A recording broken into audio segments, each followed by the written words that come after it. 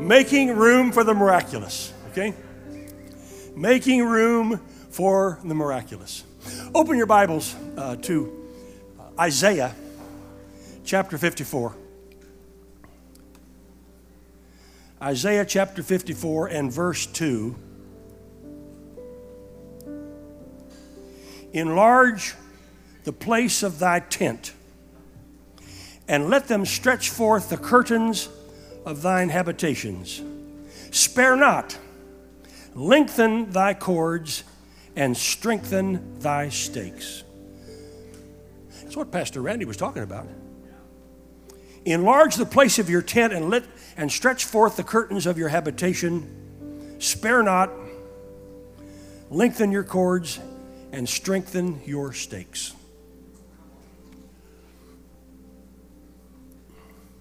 The big animals and the little animals were having a football game. And at halftime, the big animals were ahead 50-0. And they went into the locker rooms, and the coach of the big animals said, in the second half, let's just go out and kill them. And the big animals got the ball at the beginning of the second half, and the lion said, give me the ball. And he took it, went running around right in, when something grabbed him, swung him around, dropped him in the dirt. And he went back to the huddle, and they said, what hit you? He said, it was that centipede. And the elephant said, give me the ball. And he put it in his trunk and ran right up the middle. Something grabbed him by the trunk and whirled him around, dropped him in the dirt. He went back to the huddle. They said, what hit you? He said, it was the centipede. The rhinoceros said, give me the ball. And with his horn, he went off the left tackle when something grabbed him by the horn and threw him in the dirt. When he went back to the huddle, nobody said a word. He just said it was that centipede. And the coach of the big animals called timeout and walked across the field to where the coach of the little animals was standing and said, where was that centipede in the first half? Coach replied, he was putting on his shoes.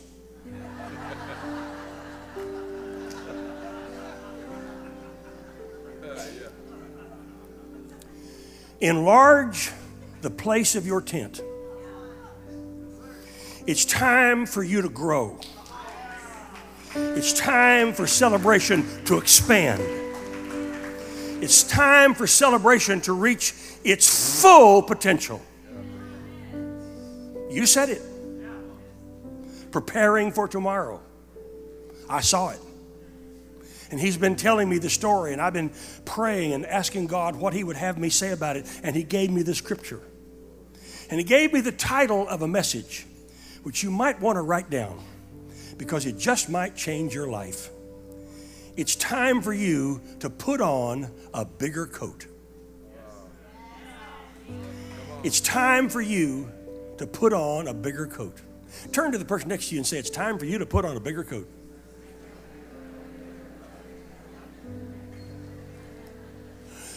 Look for just a moment at the life of Joseph. Joseph was a dreamer. God gave him prophetic dreams and visions. He was the 11th child of Jacob.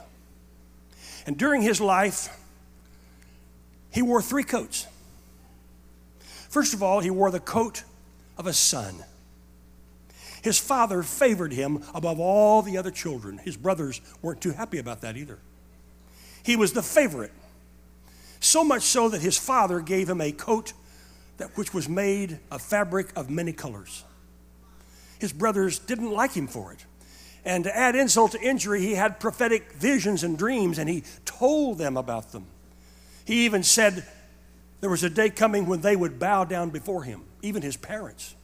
And they mocked him and they laughed at him and they hated him for it. And one day when they were out in the field, they took that coat off and they threw him into a pit and decided to kill him. Just before they did, they saw a Midianite caravan coming down the road on the way to Egypt. And being good Jewish businessmen, they decided they'd make some money instead. And so they sold him. And they took his coat and splattered it with blood, animal's blood. and went back to their father and said, "We are so sorry, a wild animal has devoured your favorite son." And Jacob wept. And Joseph was sold into slavery, and he was purchased by a man by the name of Potiphar, who was a high-ranking Egyptian official right under Pharaoh. And Joseph put on another coat. He put on the coat of a servant, and he served in Potiphar's house. But you cannot keep a good man, you cannot keep a good woman down. They will rise. Just like you take a little rubber ball and you hold it underwater. If you let it go, it will shoot up into the air. You just can't hold a good person down. And he continued to rise in the ranks of Potiphar's household, and it wasn't long until he became the manager of all of Potiphar's affairs, including all of his businesses, all of his money, all of his wealth, all of his holdings. Until one day, Potiphar's wife took one look at Joseph and his body and decided she wanted him. She made sexual advances toward him. She rolled her baby blue eyes at him, and he picked them up and rolled them right back at her. He wasn't interested. He wasn't going to defile himself or defile God. And she got mad, and she concocted a lie and said, "He raped me. He tried to rape me." And Potiphar believed her story. And the next thing you know, they took that coat of servanthood off of him and put him in prison, and he put on another coat, the coat of a victim. And many of you have been victimized. You've been lied on. You've been stolen from. You've been cheated. You've had people say and do things about you that aren't true. And you've had to hold it. You couldn't defend yourself. And that's what happened to Joseph. He couldn't defend himself. He wound up in prison. But you cannot keep a good man down. And it wasn't long until he was the favored one in the prison. And right next to the warden, he was the chief prisoner in the entire prison. And several of his prison mates found out he could interpret dreams. And they shared their dream with him, and he gave them the meaning of it. And he said to them, "When you're released from prison, remember me." And those two men were released from prison, but they quickly forgot about Joseph. And some of you today feel like you're forgotten. That you've done so many great things in your life, but nobody knows. Nobody knows what you've been through. Nobody knows where you are. Nobody knows what's going on in your life. You know, but they don't know. And you're hurting on the inside. And one of the reasons you come to Celebration is because you know when you come here, you're going to get some healing in your life. And Joseph wore that coat of victimhood for a number of years, and he must have thought these dreams must have been nightmares. Until one day Pharaoh had a dream. And nobody could interpret it. His wise men, his astrology people, his 1-900 number guys, they just couldn't interpret it. And somebody remembered there was a prisoner who could interpret dreams. And they called on Joseph. And he stood before Pharaoh. And Pharaoh shared the dream, and Joseph said, "I know the interpretation. There will be 7 years of plenty in Egypt.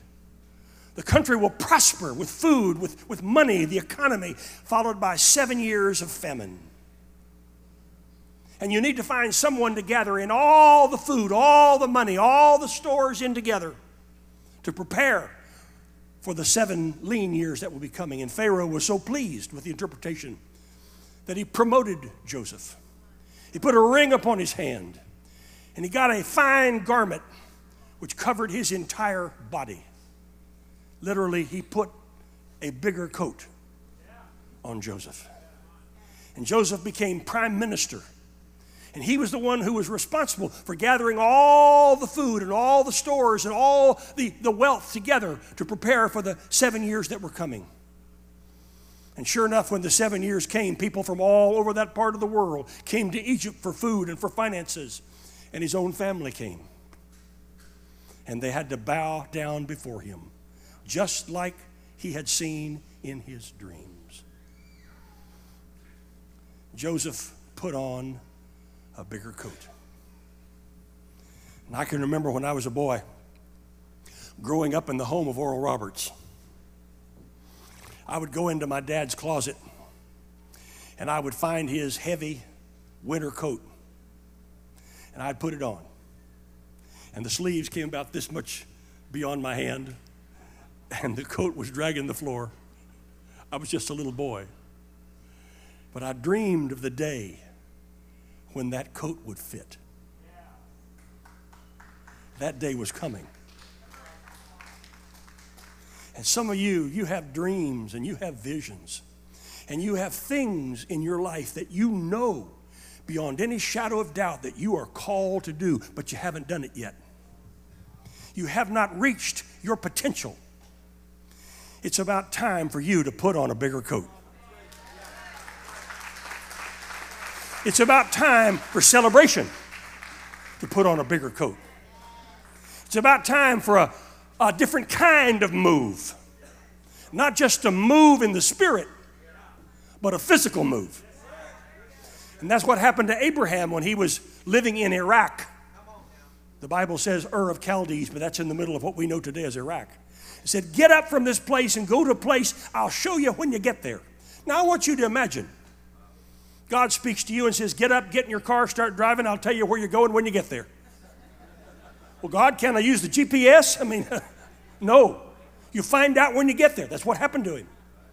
And when he arrived, he discovered it was what we know today as Israel. God said, I'm going to bless you.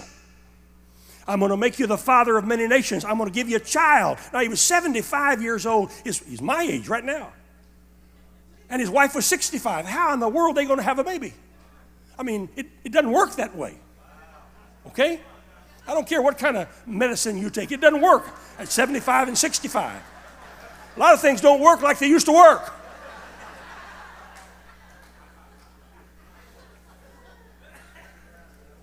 But the Bible says they did not waver at the promise. They saw the problem, but they just glanced at it. And they gazed at the promise. And the years continued to pass. Now Abraham is 100 and his wife is 90. And she shows up at the delivery room pregnant. I thought about that when I saw you up here this morning.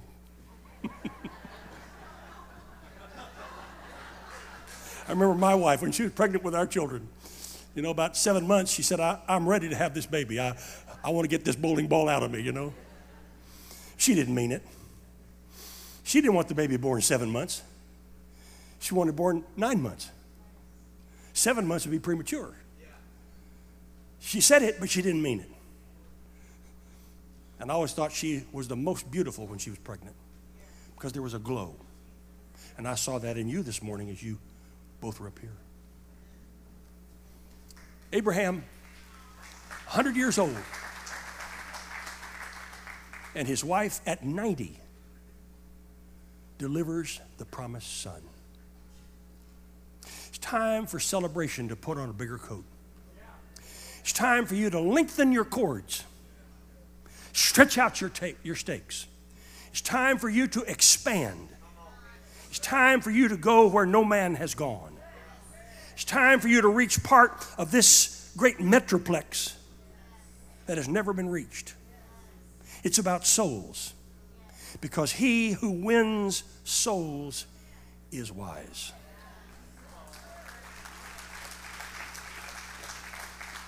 Look for a moment at the life of Elijah. Elijah, perhaps the greatest prophet ever to live, said to King Ahab, it's not going to rain until I say so. Now you talk about authority. A man who had God's authority, it's not going to rain, and he wasn't living in California either. It's not going to rain until I say so. And then he had to run for his life because King Ahab and his wicked wife Jezebel didn't like what he said. And he said it because Israel was in terrible disobedience. And the judgment of God was coming on them because they had disobeyed him. And Elijah wound up by a little brook called Cherith, where he drank the water, and the crows came and fed him. Now that's a very unusual thing for crows to do. Where I live in Oklahoma, we have a lot of crows. And crows don't bring food to people. Crows are scavengers, like some of the people that you work with. And they don't bring food to you. They take things from you. They try to take away your hopes and your dreams and your visions. that try to stomp on what you want to do, what you believe God has for you to do. They try to tell you it's impossible. You'll never be able to do this. Like the story I heard once of the man who'd been drinking. And he was walking home, and he took a shortcut through a cemetery. And he fell into an open grave. He tried to claw his way out, but it had been raining. And he couldn't get out. So he resigned himself to sit in the mud and wait until morning, until somebody could help him get out. As luck would have it, a little while later, another man who'd also been drinking took the same shortcut through the same cemetery and fell into the other end of the same grave. He also tried to claw his way out when from the darkness he heard these words, "You'll never get out." But he did. It's amazing what you can do under the anointing. Elijah was fed by the ravens, the crows, and he drank water from the brook. But the crows stopped coming. And the brook dried up. And God said to him, "Go up to the little town of Zarephath, where I have commanded a widow woman to sustain you." A widow. A widow who has not much. And when he got to town, he found the woman and her son, and she was cooking her last meal. She said, "There's no money. There are no crops. The drought has almost killed us. I have just enough meal in a barrel and oil in a cruse to make one last meal for my boy and me. We're going to eat it and we're going to die." And Elijah said to her, "That's fine. Give me the first portion." Now, can you imagine what the Fresno newspaper would do with that? CNN headlines, "Prophet steals widow's last meal."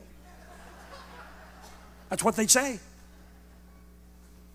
He said, "For thus saith the Lord, if you'll do as I say, your meal barrel will not diminish.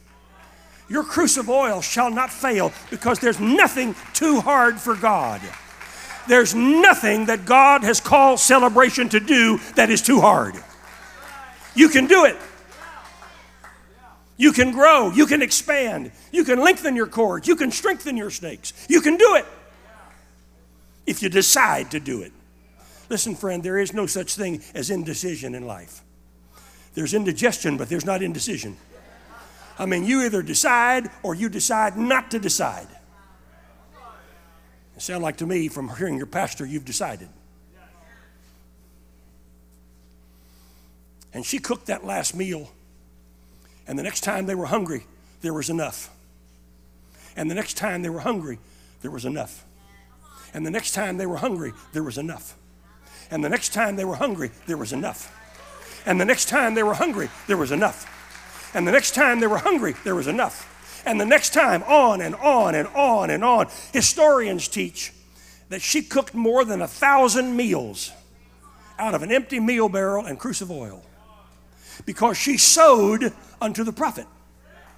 Now, you've been sowing unto the prophetic ministry of this church.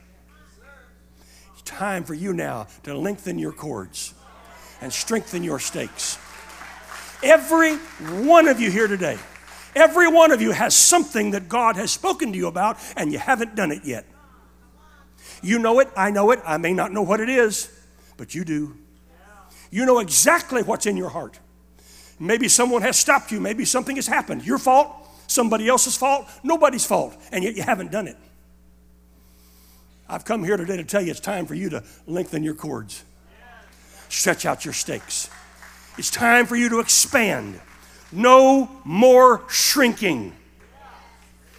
I don't care what the White House says. I don't care what the governor says. I don't care what the mayor says. I don't care what the city council says. I don't care what the newspapers say. It's time to expand. It's time to grow. What that little woman did was against everything that was going on in that town, but she got a hold of a word from God, and it transformed her life. And God is like that. He's looking for somebody who will believe. And I'm looking at the faces of believers today. Praise God. And they ate until God spoke to Elijah and told him to go back to town, back where he had made that prophetic word about the 3.5 years.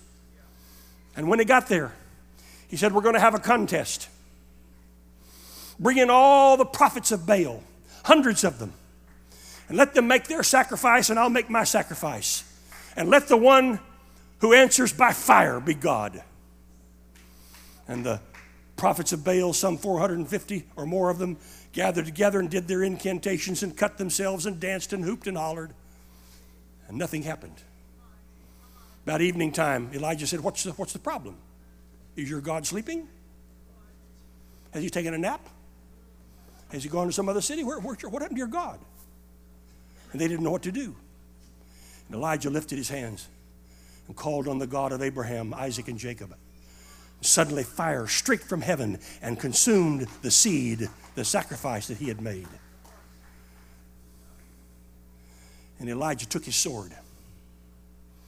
The Bible says he killed all 450 prophets of Baal. Now you could do that in those days.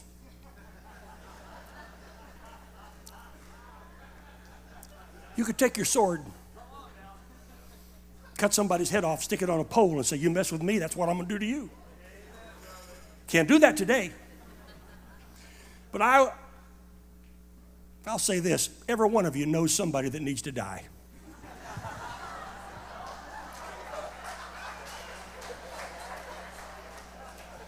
Don't look at me like that. You know their name. You wish they'd die this weekend. I know some folks that need to go on to glory or wherever it is they're going.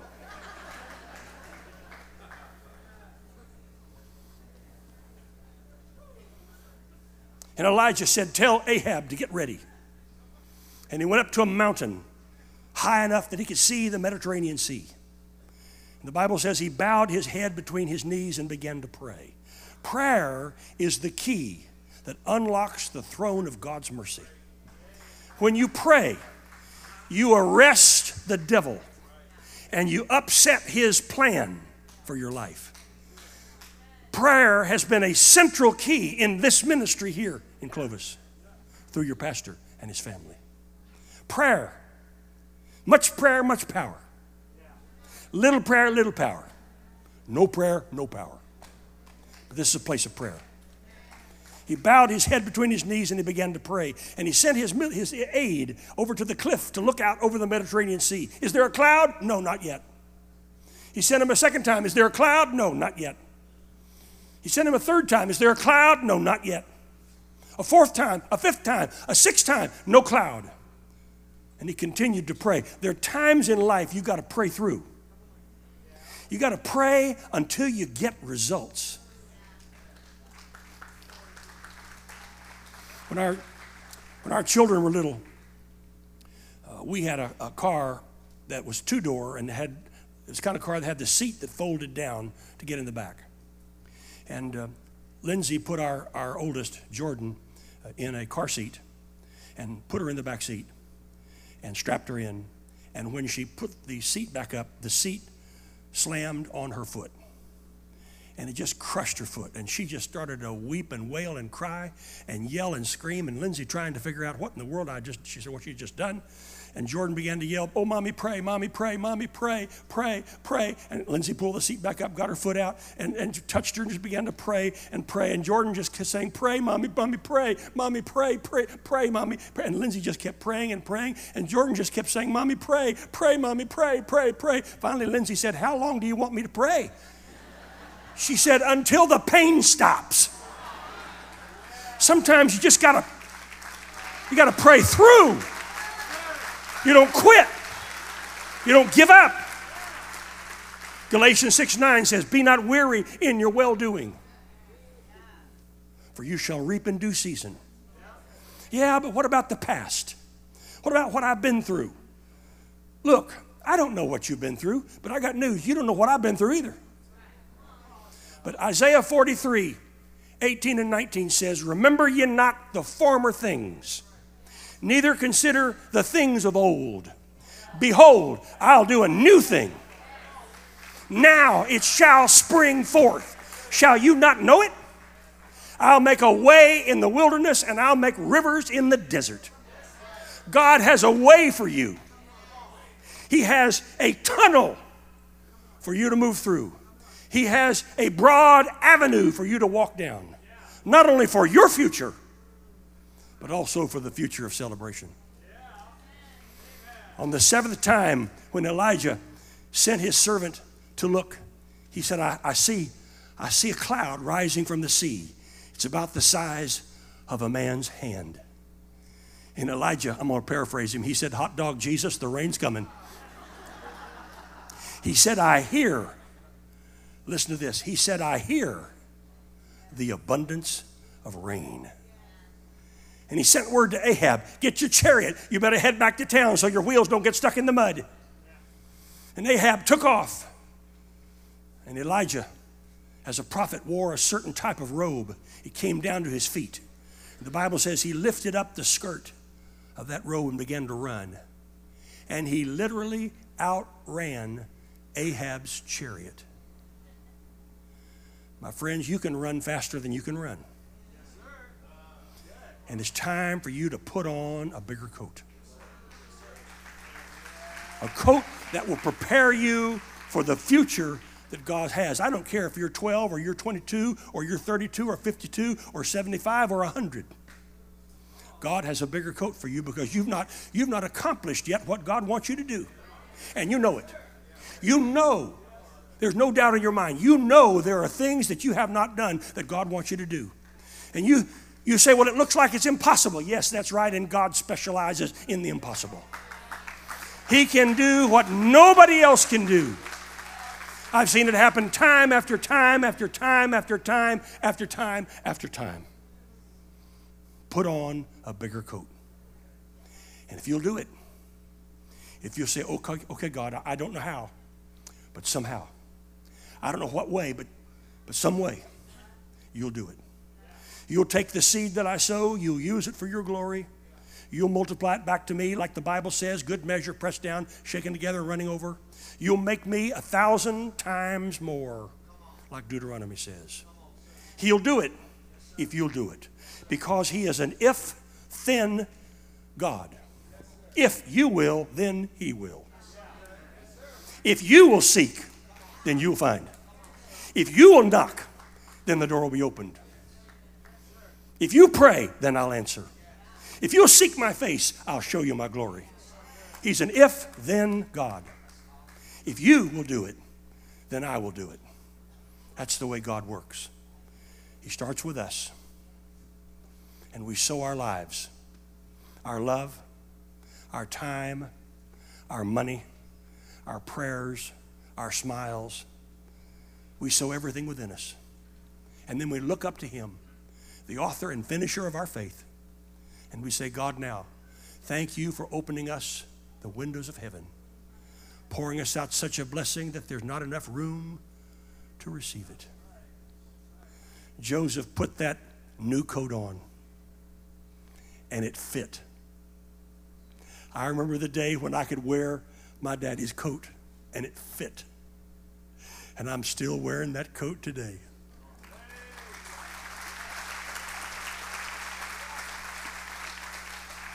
And God is using me all over the world. I've ministered in some 55 countries. I've laid hands on 36 heads of state around the world. I've had crowds up to 200,000 people in one night. I've seen as many as 25,000 people give their hearts to the Lord in one service. I've seen miracles of healing all over the world. I've been in Merced this week. How many have heard of Merced? I've been in Merced this week preaching. I've preached 8 times in Merced, and we had so many healing miracles. Healings in breathing, healings in nasal passages opening, healings of cataracts, healings of arthritis, healings of deafness being healed. So many healings, but probably not as many as we're going to see tonight. Probably not as many. Because there weren't as many people in Merced as they're going to be here tonight. And God's no respecter of persons. What he did there, he's going to do tonight. Because he's a healing Jesus. And he's the same yesterday, today, and forever. You don't want to miss tonight. You don't want to miss your miracle. Because tonight's the night. Now I want you to stand up for just a minute. And I want you to do something that literally is supernatural. I'm not talking about doing it physically. I want you to reach up and take the coat you have on now, and I want you to take it off. Now I want you to reach down and pick up that bigger coat, and I want you to put it on. Now you can be seated. There's something very special about putting on a bigger coat. I've got one more story to tell you, and then I'm done. A few years ago, Lindsay and I were preparing to do a television program. We had brought a prophet from Australia to be a guest on our program. And after the program was over, we went back into our little green room to have some food and some fellowship. And he said, "Richard, it's time for you to put on a bigger coat." And I said to him, "What do you mean?" He said, "It's time for you to expand your life and expand your ministry. God has more for you than you're doing now." He said, "The group of angels that have protected you and guided you all through your life have done their job, and now it's time for a larger group of angels to come. Bigger angels. You know, you didn't lose your angels just because you grew up. Angels are still there. They're ministering spirits for us. Hebrews 11 tells us that. Ministering spirits for us." He said, "What you need to do is to thank those angels who have guided and guarded you all your life. Thank them and release them, and call in that group of new angels for the rest of your life." And so I did. And when I did, something hit my shoulders. I looked around to see if my wife or somebody else had just put all their weight on me. And there was nobody behind me. Suddenly, I felt my shoulders sag. And I said, "What's that?" And this prophet friend said, "That's the new coat. That's the bigger coat." I said, "It's heavy. It's heavy." He said, "Yes, that's right, because it's heavier than what you've been wearing." But he said, "In a little while, you get used to it, and you'll be able to carry it." And for the next couple of days, wherever I went, I just felt like something was heavy on me. It was that coat. But it didn't take very long until suddenly I was standing up straight again, and I was carrying that new coat of anointing. And something hit my life, and I've never been the same since. Today, you're putting on a bigger coat. What we just did a moment ago is symbolic. It's symbolic of what God wants to do in your life. And I'm telling you, when you leave this place today, you're not going to be the same again. Because God has a new coat for you. And you say, "Well, it's heavy." That's right. But you'll fill it out. And you'll get used to it. And you'll carry it. Can you say amen? Every head bowed, every eye closed. Father, it's not by might, it's not by power, but it's by your Spirit that I pray this prayer. There are some folks here today who have never put on a coat of God. You can't really put on a bigger coat because you never had one on. You've never made a commitment of your life to Christ. You come to church, you give your pastor a good hearing, you're encouraged, but you've never taken the time to make a commitment to God. Well, today is your day, and I'm just the man to lead you in that prayer. The others here who've slipped away from God, things have happened, things have gotten out of your control. Some of you may have even blamed God, but today is the day of reckoning. Today is the day to come back to your Heavenly Father and put on that coat that He has for you. Talking to two different groups of people. Those who've never made a commitment of your life to Christ, but you want to. And those of you who've been running from Him and you want to come home. And you'd like me to pray a salvation rededication prayer with you. I know exactly what to do if you'll just cooperate with me.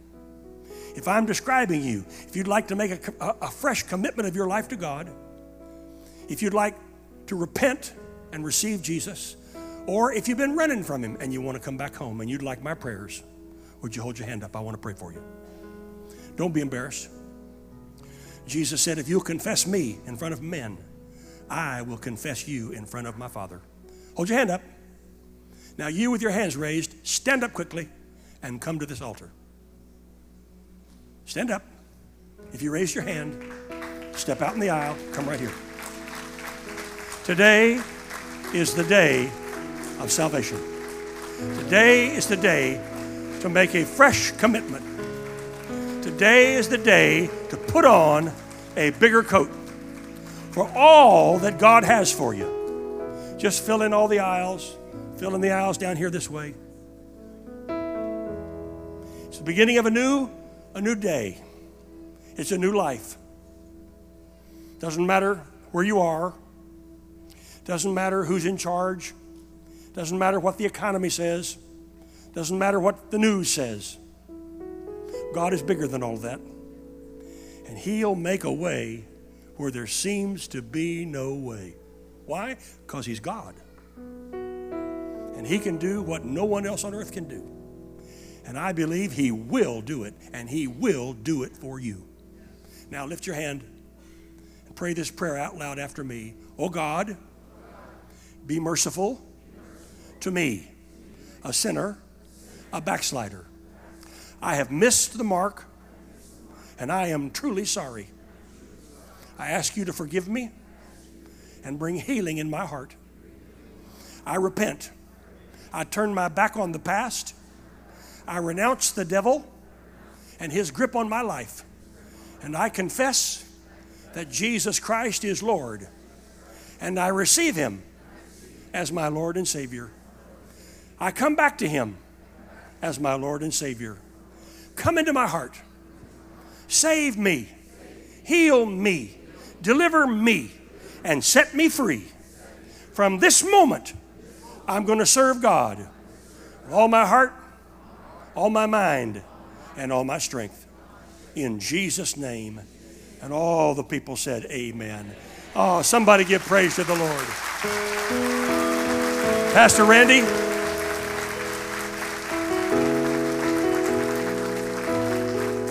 Praise God. Hallelujah. You know, this is the first day of the rest of your life. You'll never be the same again. Same way your body needs food, your spirit needs food, and you get it in the Word of God. This is not something you just carry around and try to keep it clean.